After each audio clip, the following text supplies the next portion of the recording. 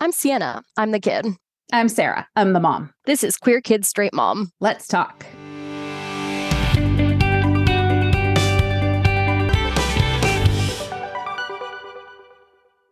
Hey everyone, welcome back to Queer Kid Straight Mom. This week we are talking to a guest who is a friend of mine who I met playing Dungeons and Dragons because we are nerds. Woo! So as a quick heads up before we jump in, I apologize if my sound quality is a little bit worse than usual. I just totally spaced and didn't get a headset checked out from my library. Hopefully mom will magically fix it in editing. So Becca, do you want to just introduce yourself really quick? Yes. Hi, my name's Becca Mellema. I am a graduate student trying to earn her PhD at the University of Utah. I am currently in the immunology program, and I am a dungeon master by moonlight. Is that the phrase? I don't know. Moonlight is a dungeon master, something like that. Yeah, something like that. Yeah. And occasionally I get to play as a player. And I also love to go cycling. That is as exciting as a graduate student life gets, people. But you do have your blog. You want to share about your blog just because I think it's cool? Oh, thank you. I'm a wannabe science communicator as well. So I actually do have a blog that's called Getting the Science Right. I like to do creative writing on the side. And so I tried to look at ways you can incorporate science in new and interesting ways. One of the ways actually we used in the first session that we did. Yeah. We have had a whole lot of interesting conversations about science and whether pineapple juice allergies equal poisons and just all sorts of good stuff. Oh, right. I remember after we watched Knives Out, I remember you consulting Becca on that. Yeah. So for the listeners, allergens are not considered toxins because toxins interact the same way within everyone's body. For example, convulsin will interact with the cells in your body on the same receptors, and it will cause your blood to clot and you will die. That is a toxin, and that's generally how toxins work. However, allergens, which is what you would see in the Knives Out, the pineapple juice is not itself a toxin. It doesn't interact the same, like you normally would digest it. However, in certain people with allergies, their immune system goes, aha, you're dangerous. And it's actually the part of the immune system that interacts with parasites. So if your body's thinking it's a parasite, that's I'm hand waving over some of the stuff, but that's not a toxin. And therefore, that's why certain spells we were talking about, that's why certain spells in Dungeons and Dragons wouldn't work to clear an allergen. So if I'm allergic to pineapple juice and I cast cure poison on myself or detect poison or whatever it is we decided, sucks for me, I still die. Sad. If I was the dungeon master, I wouldn't let you die because that would be a sucky way to be like, you don't have antihistamines. But in theory, cure poison would not work. Yeah, so that's a little peek into the conversations that we were having throughout that campaign.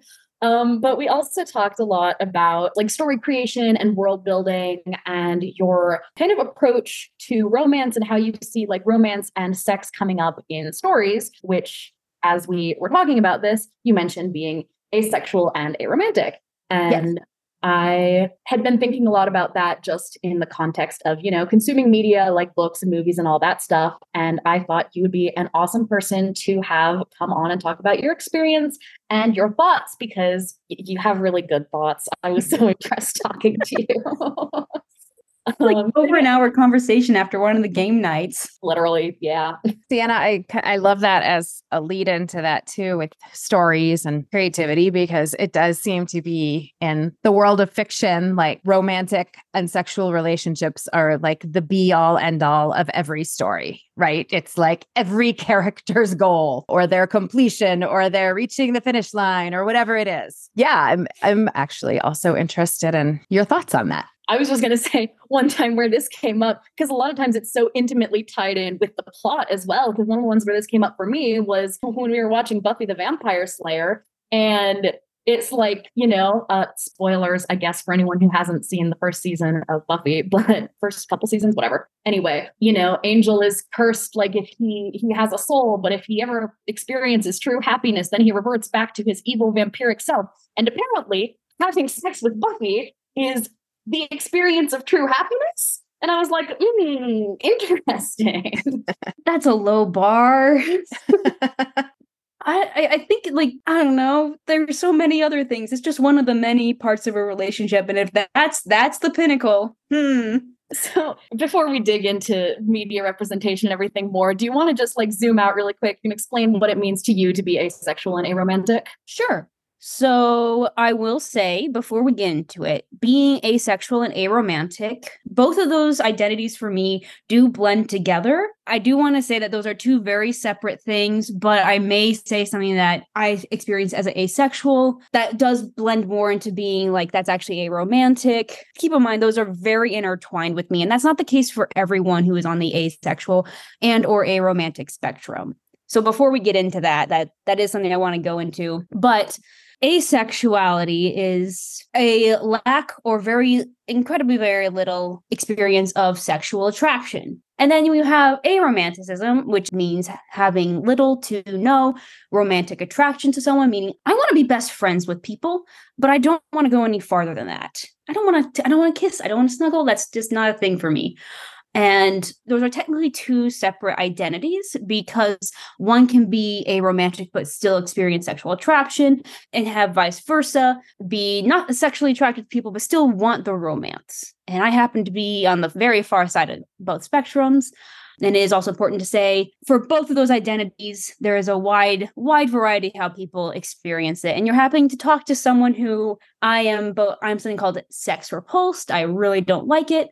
And I don't know if there's a word for romance repulse, but it's just like, it's not for me. It's not. So you have managed to hit someone who identifies as that, but that is not representative necessarily of either groups. Yeah. So. I mean, I know I follow people on social media who are asexual, but still really enjoy reading romance novels. Like there's not, your sexual and or romantic identity. It does not define what behaviors you might engage in around sex and romance. Yes. Yasmin Benoit, she is one of the major asexual and aromantic activists out there. So if you are interested more, please follow her as well. She's done so much for the asexual and aromantic community. Yeah. So, and you mentioned, wanting to be best friends with someone as opposed to wanting, a romantic or sexual relationship. And that really kind of got me thinking about how society, like Mom said earlier, in most media, romance and to some extent, depending on the media, sex are really seen as a core part of a character's growth and sort of their character arc and all of that stuff. It's much less common to see platonic relationships treated that way or given that same kind of weight. So do you think you could just expand on that a little bit? Yes, I will say, before we go on, one of the best platonic, I haven't seen the full movie yet, but I know things like RRR where you have romances, that actually is like the pinnacle platonic relationship. But I just want to throw that out there really quick, is that there are representations of romances or the pinnacle being platonic relationships. I'm trying to think about where to start with this one. It's always the idea of getting the kiss and getting the relationship. And we can maybe after this we can talk about how the initiation tends to be like the end goal for whatever reason and not the progression. But the message that tends to be going across though is that you have initiated a romantic and sexual relationship with someone. You see that in a lot of Disney movies. You finally, you get the marriage at the end. In a lot of media, it comes across as, get the girl, because a lot of media is straight white main characters, male characters. And growing up, reading all of those books and even seeing all the movies where that was the end point, I understood growing up that was my end point. And I feel like this is a common experience for those on the Aro and Ace spectrum, where when you realize you don't want that end goal, and you realize that not only do I want it, I want to avoid it. Again, I am someone who is repulsed by that. Not necessarily, not repulsed by relationships, but the idea that I'm going to be romantically involved with someone and sexually involved with someone. I realized in college, oh my God, I can't do that. Now, I didn't have a word for what I was then, but the idea that I had been fed all of these stories in media, and not only in media, but, family, friends, when you get married, that phrase, when you get married, when you have kids, when you have sex with someone, you always have that talk with the birds and the bees. It's not if, it's always when. And when I realized that that was something that I did not have, I thought that I had a hole in myself. The word that comes across in the asexual community is broken. I don't want to use that word though, because it really just felt like I was just missing something. And I panicked. I really did panic, because what happens when I know what happens in the stories that I'm supposed to get married. Mm-hmm. What do I do? What's the happy ending if it's not that? And how long ago was this? So that was when, oh gosh, I think I realized that in 2013, I was like starting college, but I didn't have a word for what I was until about 2016, 17. Okay. So, That's what I was asking. If it was a point where like that was even something that people talked about.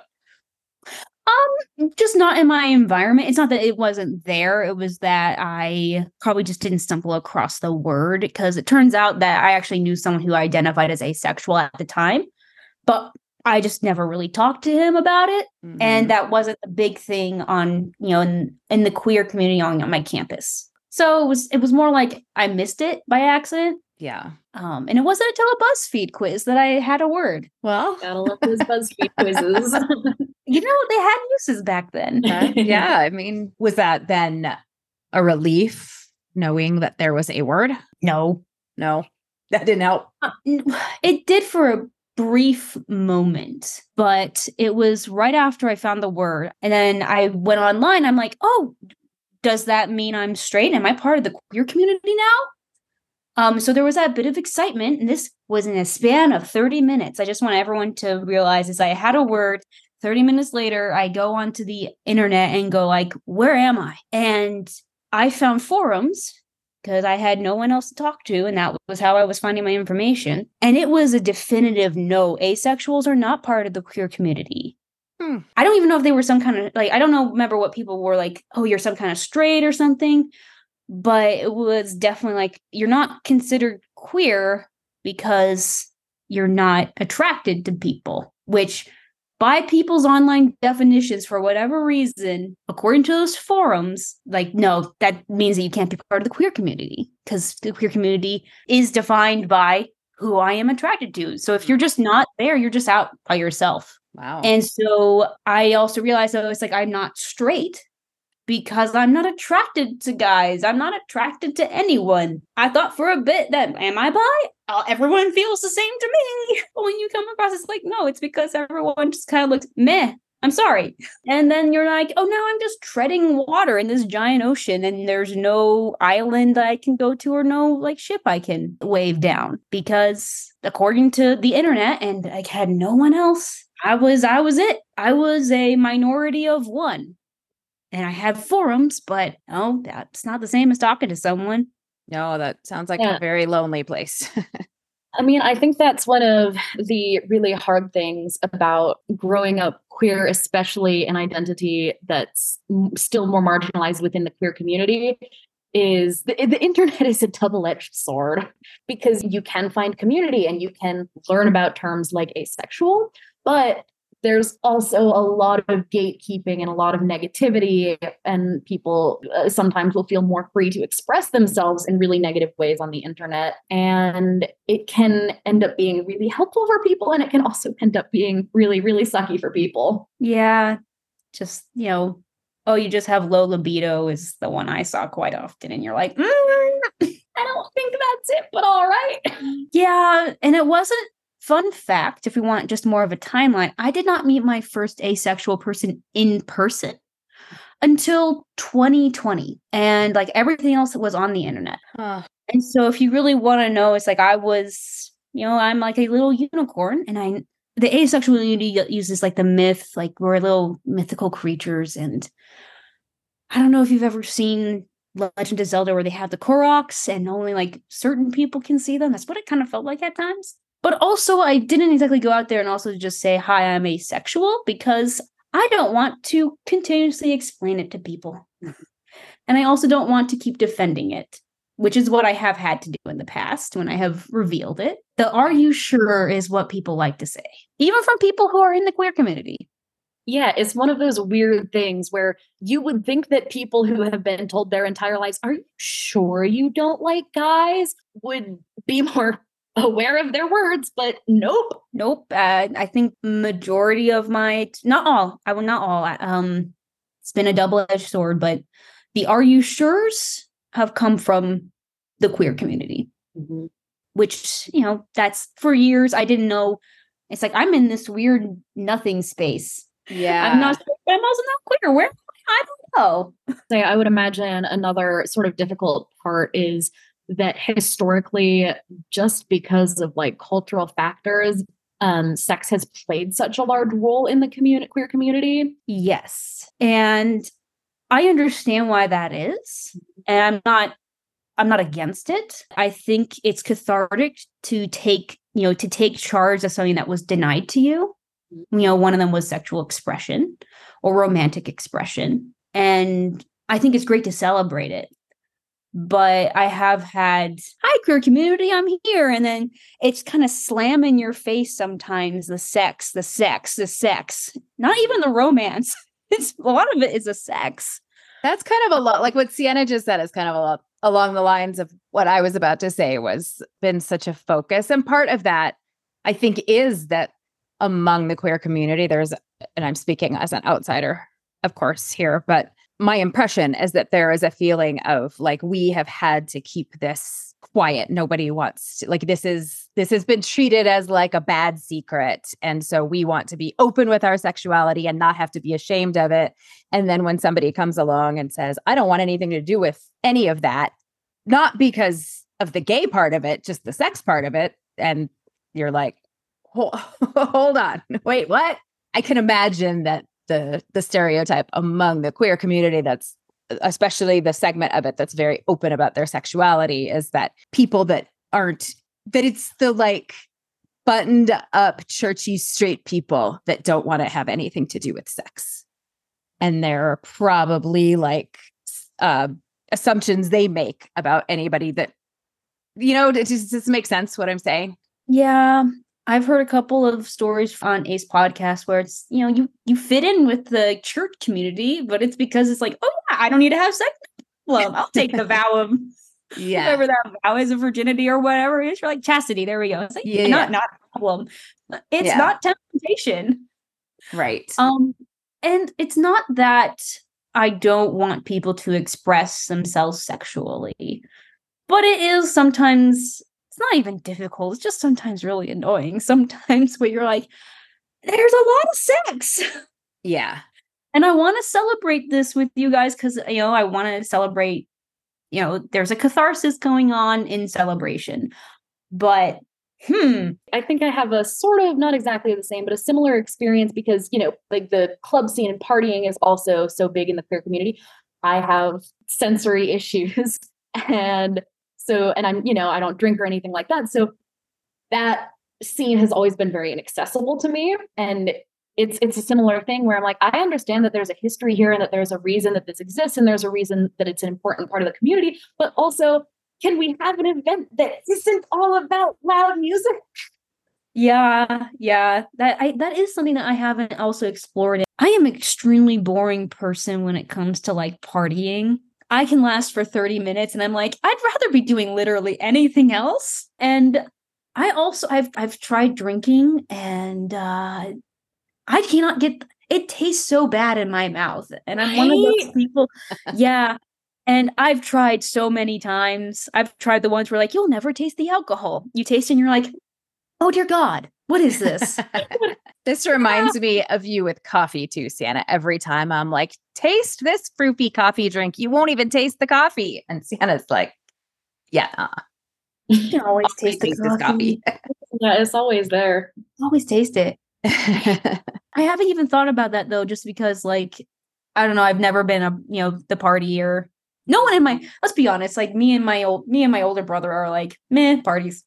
I don't know, maybe it skipped a generation in our family or something. I don't know, but we're the people who are like, board games, yes. Video games, yes. introverts all the way, and like, we could literally be doing something else right now, right? The loud parties. That does sort of lead me to another part of what we talked about, which obviously, as demonstrated, there are certain experiences between other identities like disability that can overlap with the asexual experience. But unfortunately, that means that they oftentimes will get really mashed together and people will conflate them. Yeah. And there's a lot of overlap between, I think a lot of it came down to the representation of the, groups in actually going back to stories. Mm-hmm. It's getting better recently in relatively recent years, but a lot of like, this person is ace, they're a robot. And this person is ace, which means that they also cannot feel feelings. They're non-human. They do not understand human relationships, which is why they're ace. And a lot of that also gets construed with neurodivergence. And on record here, you can have folks in both communities overlap, but just because you are in one does not mean you are in the other. And that's how media tends to portray it sometimes. And you're like, both groups, even though there's overlap, not okay to continually show, folks who are othered as non-human and as not capable of understanding relationships. But also there's so much more rich representation you could do rather than just going, you're ace or you're aromantic. You're the robot person now. And that's almost treated as a disability in and of itself because people act like you are not functioning the way that you are supposed to function. Yes, funny enough, and you might have to find the site for this, but I think people who admitted like they were asexual were admitted to mental asylums back in the day. And again, it's that there's still some prevalence of that today where there's something wrong with you. Yeah, and I mean, it's one of those weird things where it's not exactly conflicting, but from the disability standpoint, there's an element of it that's like, no, please see me as being capable of experiencing sexual attraction. Just because my body looks different or just because I express emotions differently doesn't mean that that's not something I can experience. But at the same time, if you take that too far, then all of a sudden you start erasing ace disabled people. So it's one of those examples of, the majority heteronormative, able-bodied culture just pitting marginalized groups against each other, when in reality, obviously, we're fundamentally dealing with the same thing, which is, don't tell me how I cannot and cannot express my sexuality or lack thereof. Oh, yeah. No, I just remember listening to, I think it may have been Writing Excuses podcast, and they were talking about disabilities on a couple of the episodes. And it was one of the discussions was about, hey, you should probably have like more than one representation of this in your book so you avoid stereotypes as much as possible. Yeah, you're like, the one person who is ace coded in your book hits every single stereotype. Yeah, I remember reading a book. There was a character who used a wheelchair and was also ace. And it exactly is, right? Because if you have to kind of use it as an analogy, if you have a bunch of female characters, you can have one female character who is a stay-at-home mom and wears dresses and likes stereotypically girly things, and that's fine because you have a whole world. But if that's the one female character, it creates problems. And so it's really, it's such a good point, is that a breadth of experiences and a breadth of different character is so important to portraying a marginalized community, especially one that you don't belong to. Yeah. And it also comes back to this construing of sex being this. We can go back to the Buffy the Vampire Slayer, where it is viewed as this high, intense, emotional. If you cannot feel that desire, well, that means you can't feel other emotions, right? Because if you can't feel I'm going to use quotation marks here, but it's like pinnacle of happiness. Well, it's like, what can you feel? You have a lack of feeling in general. Yeah. And I think it really devalues, other meaningful relationships in our lives. Because one of the things I was thinking about when I asked you to come on the podcast was I was thinking about, sometimes I'm texting my friends and I'm like, oh my God, I'm so happy. Like, I love this person so much and I love texting them and I love talking to them. And it's like, it almost feels like having a crush on someone. And I'm like, wait, do I have a crush on them? No, what? Because platonic love is a thing that you can experience to an intense degree, and it doesn't have to be romantic or sexual. Yeah. And that's just not something our society cares about. Every once in a while, I feel like there's a really good, and they're usually like chick flicks, but a really good movie where like the friendship is like the core of the movie. And these people are generally not like aromantic or asexual, but it's like the relationships come and go and they're like the side stories because the story is the friendship. And I always appreciate that because I do think that intimacy has a lot more definitions than people like to give it. Yeah. And I do love those stories, but the platonic relationship can evolve to where you can actually be essentially, you can be in love with someone. It's just not, sexual, or it's not romantic.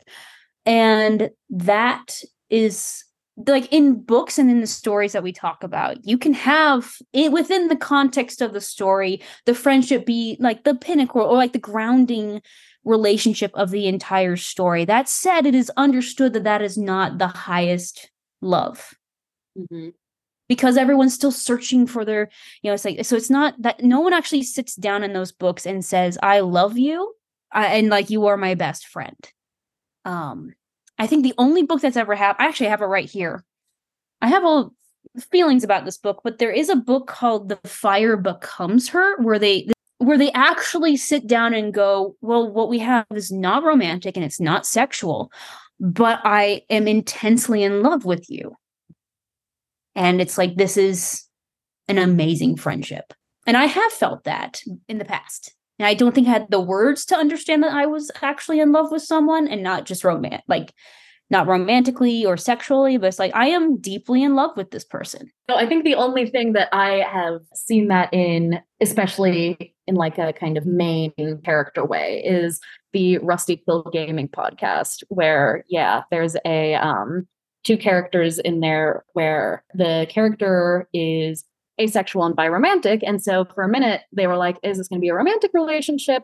And then ended up, he was like, no, like, I love this man, but not in a romantic way. And it was really lovely. And they got to own a restaurant together and retire. And it was very sweet. But that's not something that you see. And I think that's probably part of the reason why, you didn't have the words to express it. Yeah. And then when one experiences that, you get very confused if you don't have the words. I remember at the time, I actually had what I thought was a crush on a person back in college. And I actually was panicking because I told my, the counselor I was seeing at the time, I don't want to kiss them. I don't want to snuggle with them. All I want to do is just like hang out. And that's what I fantasize about, is hanging out and playing games and going on walks with this individual. The response I got was, oh, that's cute. Because again, platonic relationships are not put on the same level as sexual and romantic. The amount of patronizing that happens is amazing. And it's this thing where it's like, if I can't grow past the best friends phase, I have not grown up. Yeah.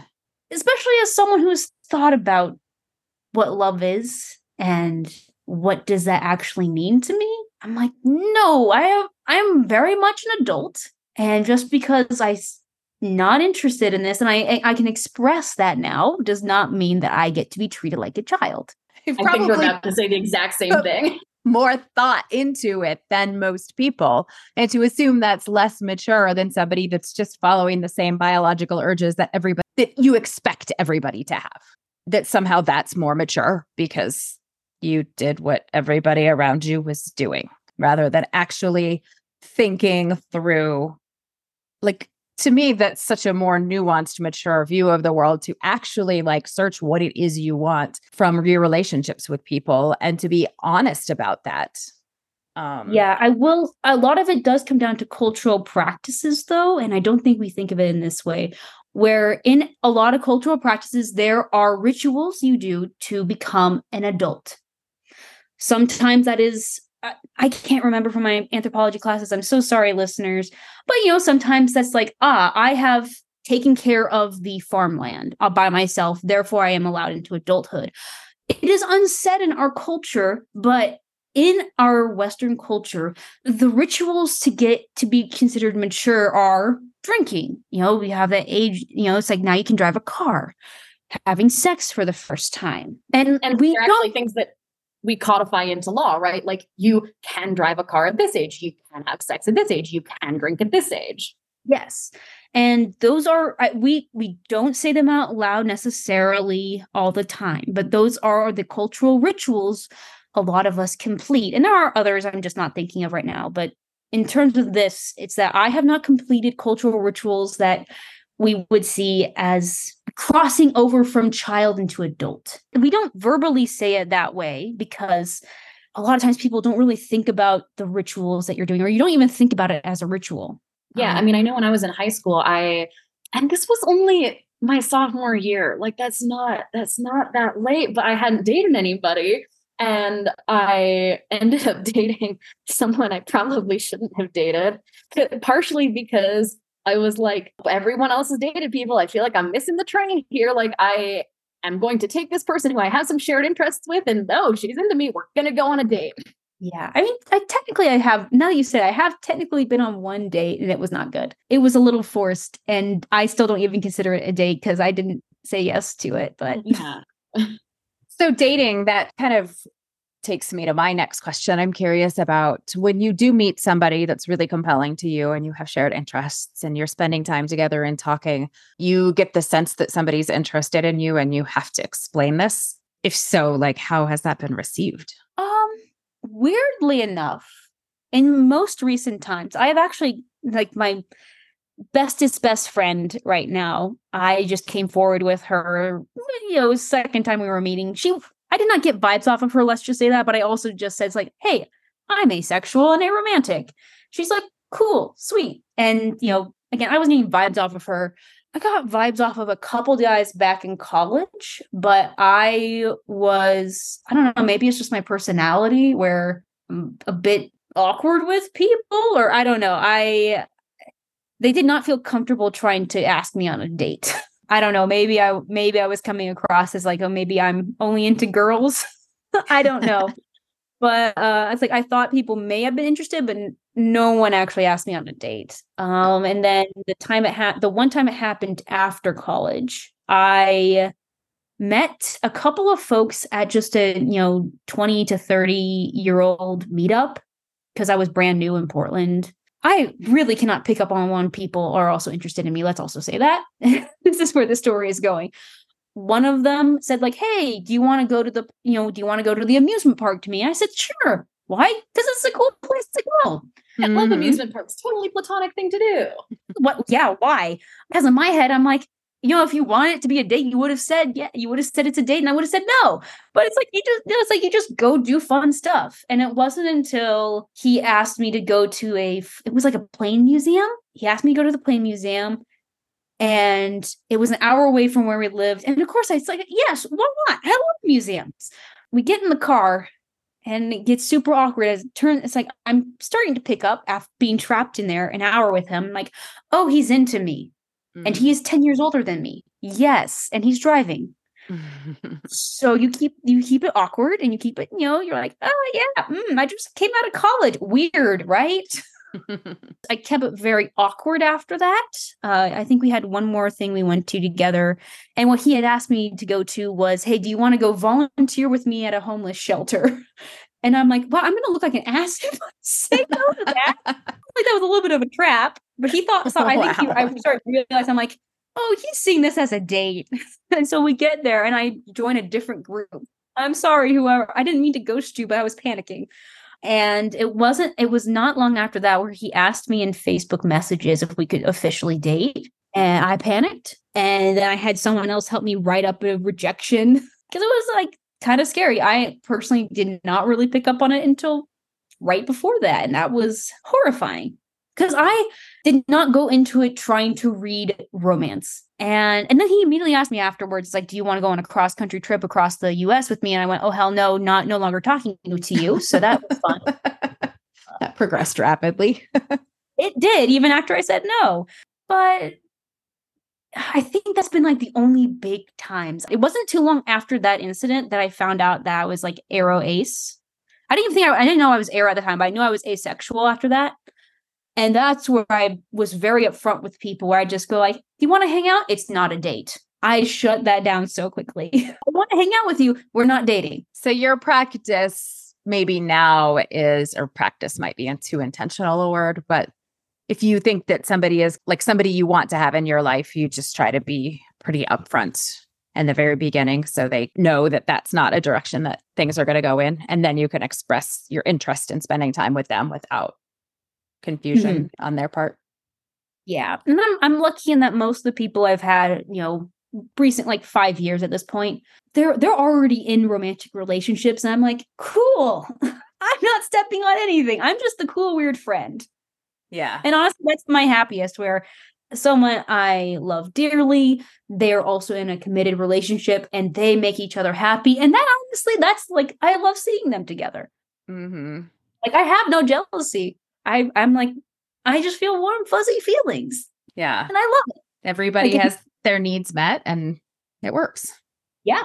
It's like, are you third wheeling? I'm like, is third wheeling just having a fun time with friends? Hell yeah. That used to be like a button or a t-shirt or something. Proud third wheel. Yeah. If I don't have to fulfill the romantic bit and I don't have to fulfill the sexual, yes, I will be the best friend.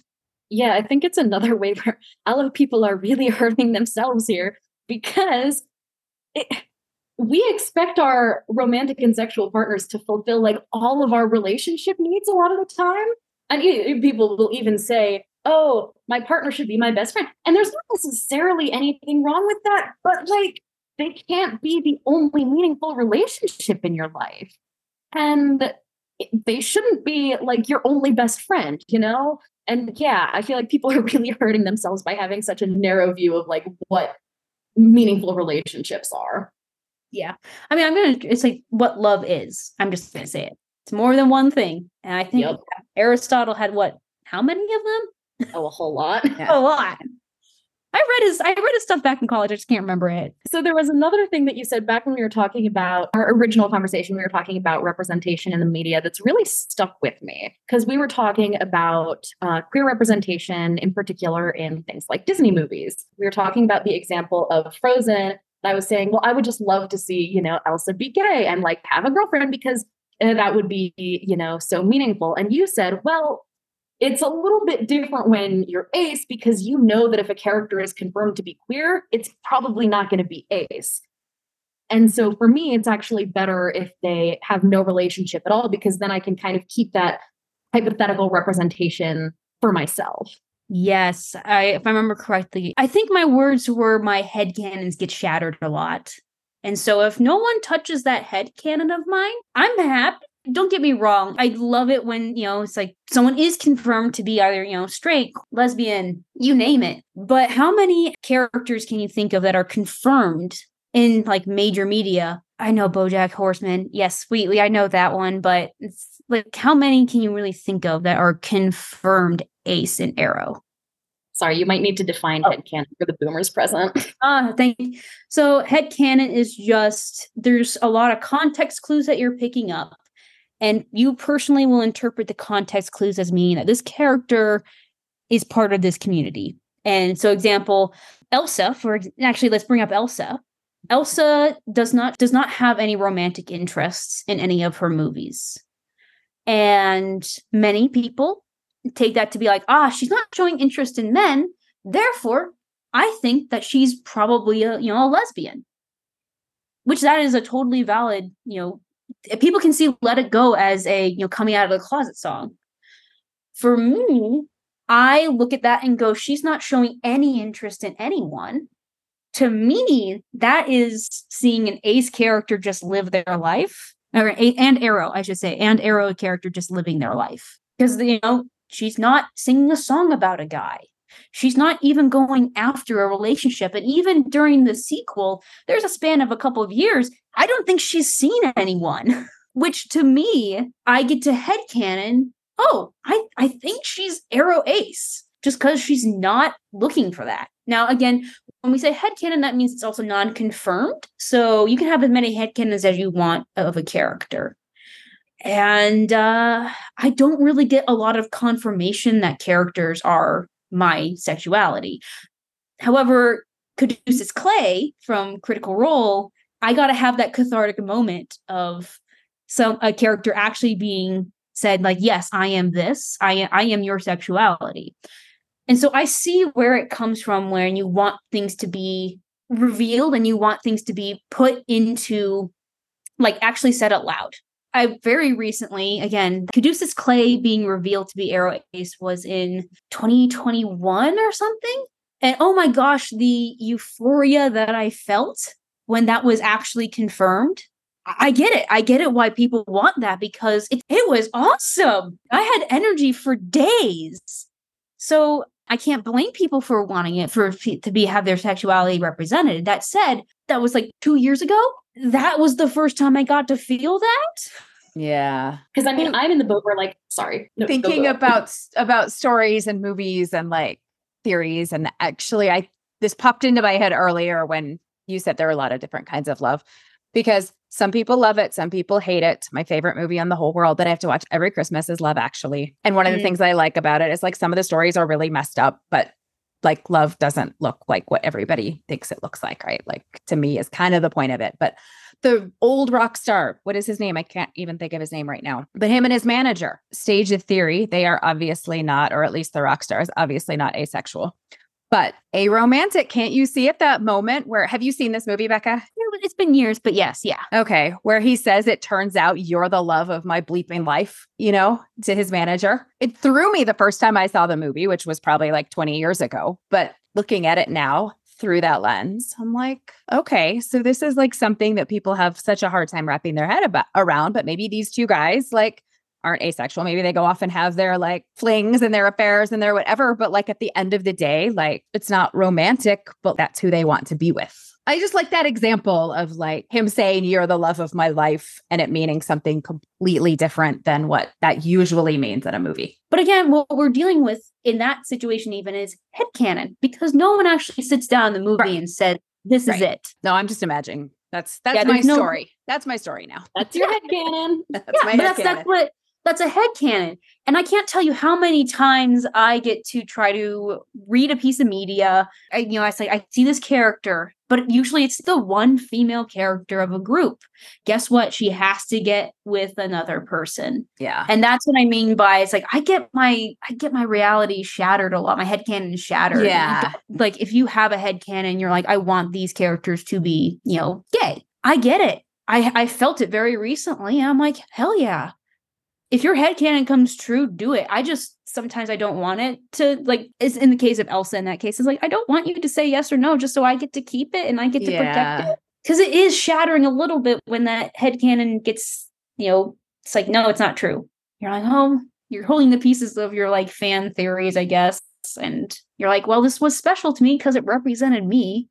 Right. You like to think that there actually is something, a story representing you out there.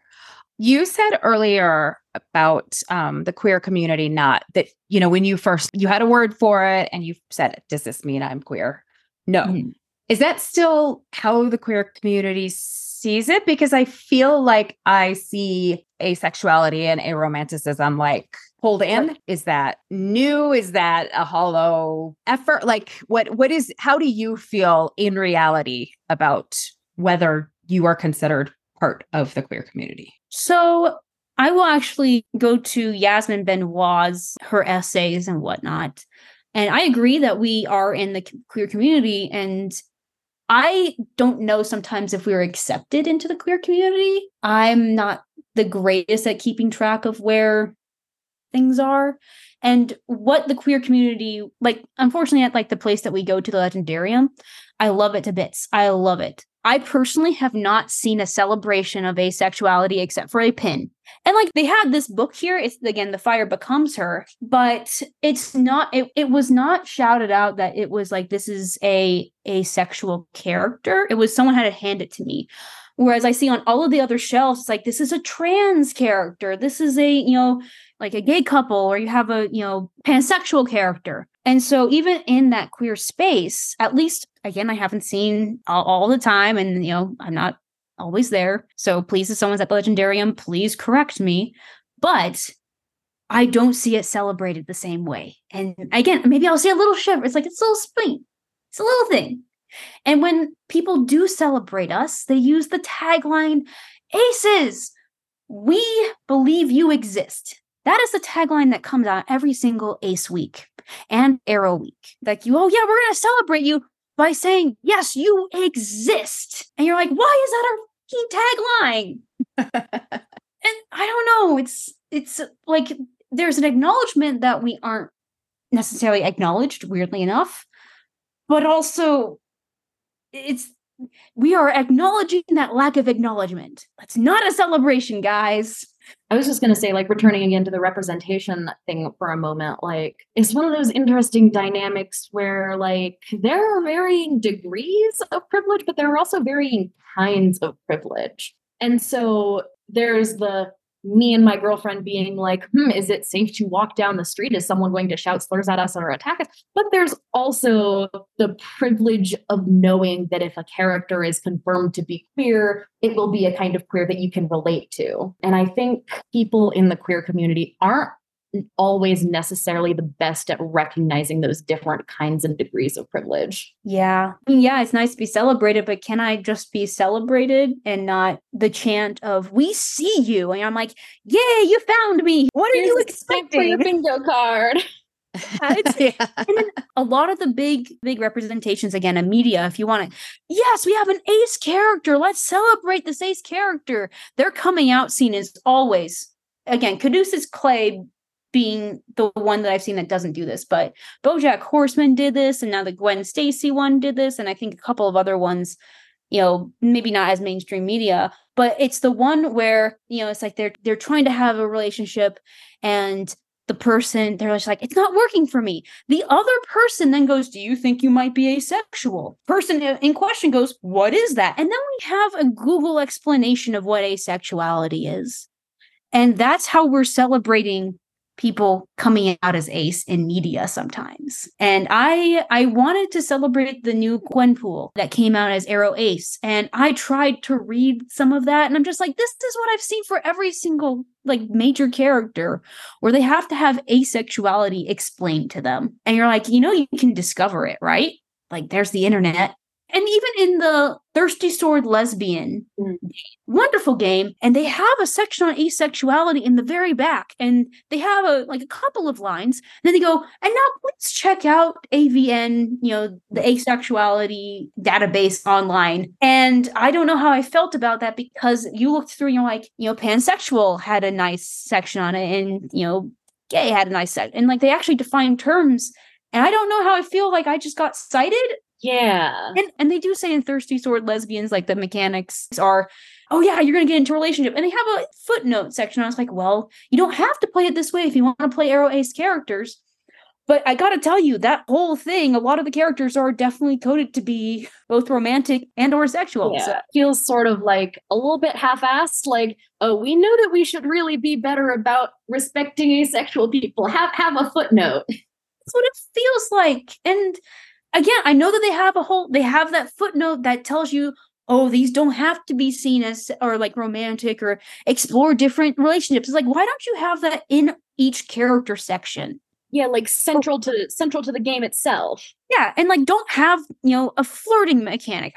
Nowhere on my pamphlet did it say this is how you can play this person non-romantically. This is how you can play this person non-sexually. Nowhere. And I know if you're like, well, if you really read into it, I'm like, I shouldn't have to read into it. Right. You shouldn't be building an entire set of game rules that are fundamentally exclusionary to a group of people. Yeah, and I know if you I know in that book they say it, and yes, it's flexible enough, but also why don't you just have it built in? Yeah. Because it also requires for the game master to understand that. And there's nothing, at least in a lot of that gameplay, aside from that footnote, does not tell the game master there are other ways to play out the relationships, right? There's an entire RPG that at least the queer community at the Legendarium loves. And I'm like, I want to celebrate it. I see what it's celebrating, but also, yeah, it's one of those things, right? That's the queer game. And if you want a game that's based around queerness, that's like sort of your option. And it's so hard for an asexual, aromantic person to navigate or enjoy. At least me. I shouldn't. We shouldn't Sure, for everyone. Yeah, absolutely. I cannot get behind that. At least right now, with how I need to have someone I trust at the game master. I'm going to give you options to where you just can do platonic, and there's no flirting involved. But yeah, that's the game people want to celebrate right now. At least in our little bubble. I can't speak for the whole queer community, but that's the one people really want to celebrate. I'm just like, that's why I kind of want just Dungeons and Dragons. At least I know I can just have swords and shields, and I just fight things. Yeah. There's no romance mechanic in Dungeons and Dragons or Pathfinder. I'm good with that. You can also run an entire campaign with no romance, no sex whatsoever and be perfectly happy. Yeah, and again, it's mainly the mechanics tell you what is important in the book. And what is put at the forefront tells you what is put at the forefront morally sometimes or culturally or whatever it is for who this is made for. Yep.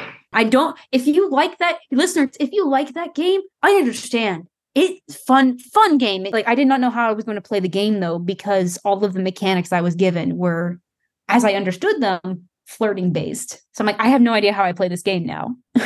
Yeah, that's hard when you feel like you have to have an element of the story, I guess, that isn't something that you want to be any part of your story in order to play the game. So going back to your original question though, does the queer community celebrate? It's working on it. Making an effort. Yeah. Honestly, if you're listening to this for both Arrow and Ace Week, please come up with something more clever than we see you or you exist. Please.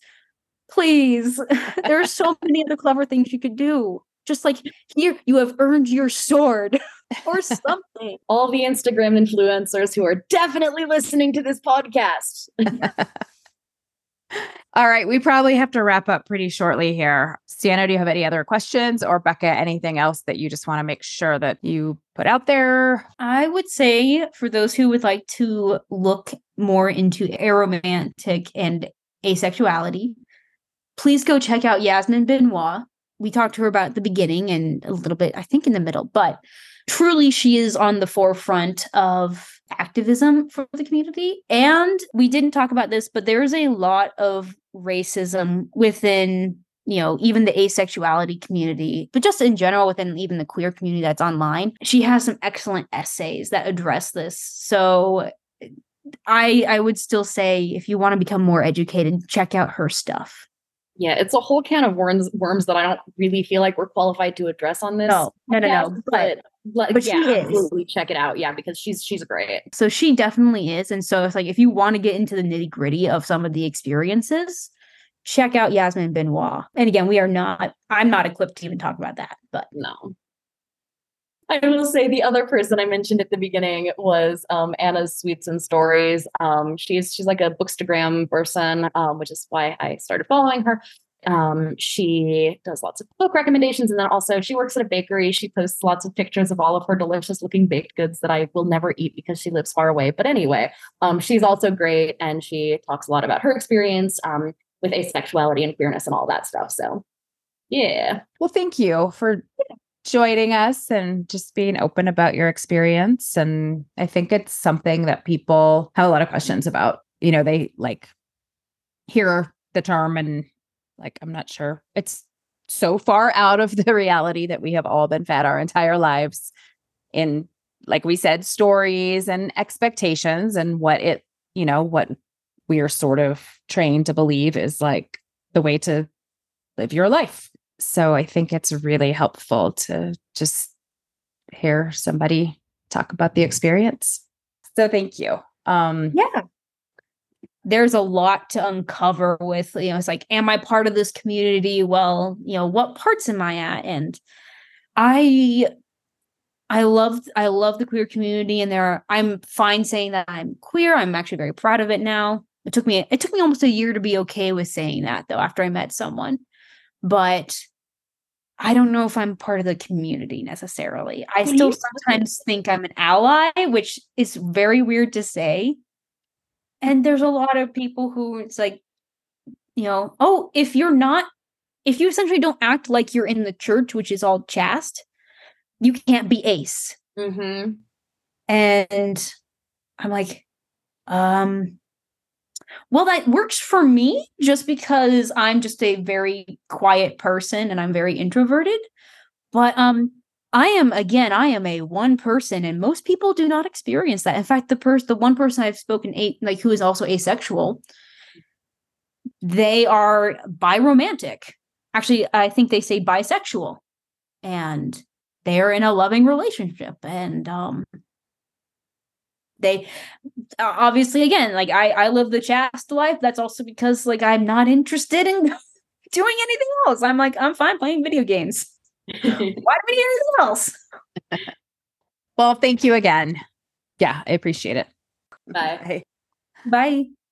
Thanks everybody for joining us today. We hope this was as interesting for you as it was for us. Next time, we are going to talk about all of the stuff that's going on with Target and Pride displays and LGBTQ youth organizations facing threats, and how this idea of danger and fear mongering has really kind of come to a peak and is really out of line with the dangers that actually exist for kids today. And so we're just going to kind of talk about some statistics and places to direct your energy instead of cutesy rainbow displays at Target. yes, if you want to keep kids safe, we will have some ideas of things that will actually do that. So hold hard numbers, man. All right. Until then, take care and we'll catch you next time. Bye. If you found this podcast helpful, interesting, or just mildly amusing, please consider rating and reviewing us on your podcasting platform of choice. It really helps us to get the word out there and spread this information as far as we can. And as always, check out our website at queerkidsstraightmom.com or visit us on Facebook, Queer Kid Straight Mom, Instagram at queerkid.straightmom, or Twitter at queerkidstr8mom. And if you're feeling especially generous, please consider joining our Patreon by searching Queer Kids Straight Mom. It helps us fund this podcast.